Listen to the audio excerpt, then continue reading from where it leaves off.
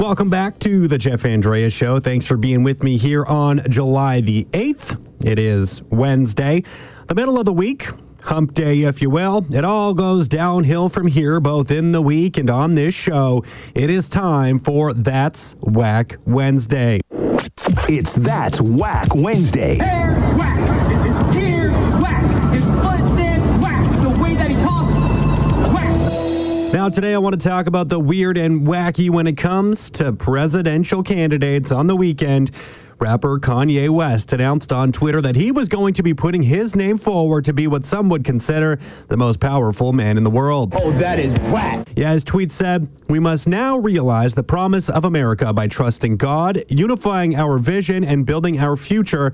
I am running for president of the United States, hashtag 2020 vision." And he has now said that he will be running under the party banner of, get this, no, I'm not making this up, the birthday party. Now, Kanye isn't the first celebrity to say he wants to be president, and well, I don't have to look any further than the guy that's currently in office. God bless the United States. And other examples, I mean, when the pandemic first hit, there was that documentary series that was seemingly watched by just about everybody on Netflix, The Tiger King. And in 2016, well, the star of that show, Joe Exotic, actually ran for president as well. I am not cutting my hair. I'm not changing the way I dress. I refuse to wear a suit. I am gay. I've had 2 boyfriends most of my life. And don't forget, I am now stepping my foot in the ring to run for president. So this move is far from unprecedented, but let's be real.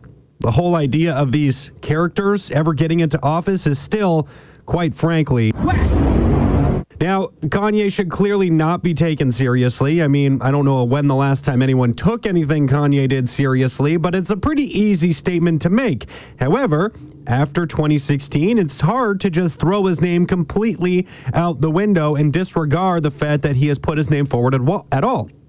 At least when it comes to Kanye, though, he is a little bit late to the party. Yeah, the 2020 presidential election is obviously still several months away, but in American politics, that's not a very long time. And in fact, those who want to run must file certain forms by specific dates, and West has already missed the deadline in some places. According to several reports, it's already too late for West to register as an independent candidate for the president in Texas, Indiana, North Carolina, and New Mexico. Now, of course, those are only 4 out of 50 states, but 2 of those are among the most important in an election, and there are a number of other locations where the opportunity to apply must also be taken soon, as that deadline to apply will soon pass. But you can't tell them that it's already too late. Trust me, I tried to let Kanye know, and this is what he had to say. You can't tell me nothing. And he will get votes. I mean, if his name appears on ballots or not, he will still get votes. People write in presidential candidates all the time, right? They get write-in votes. We saw it with Bernie Sanders in 2016. We saw it with a number of other candidates, Ron Paul,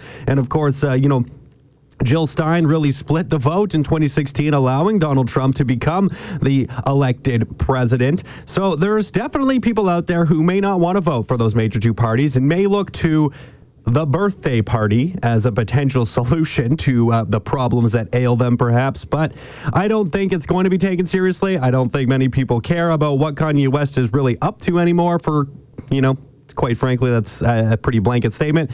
And all of it, really, at the end of the day, can be summed up in one simple word. Yeah, that's right, Kanye. It is pretty whack. This has been That's Whack Wednesday. That's Whack Wednesday with Jeff Andreas.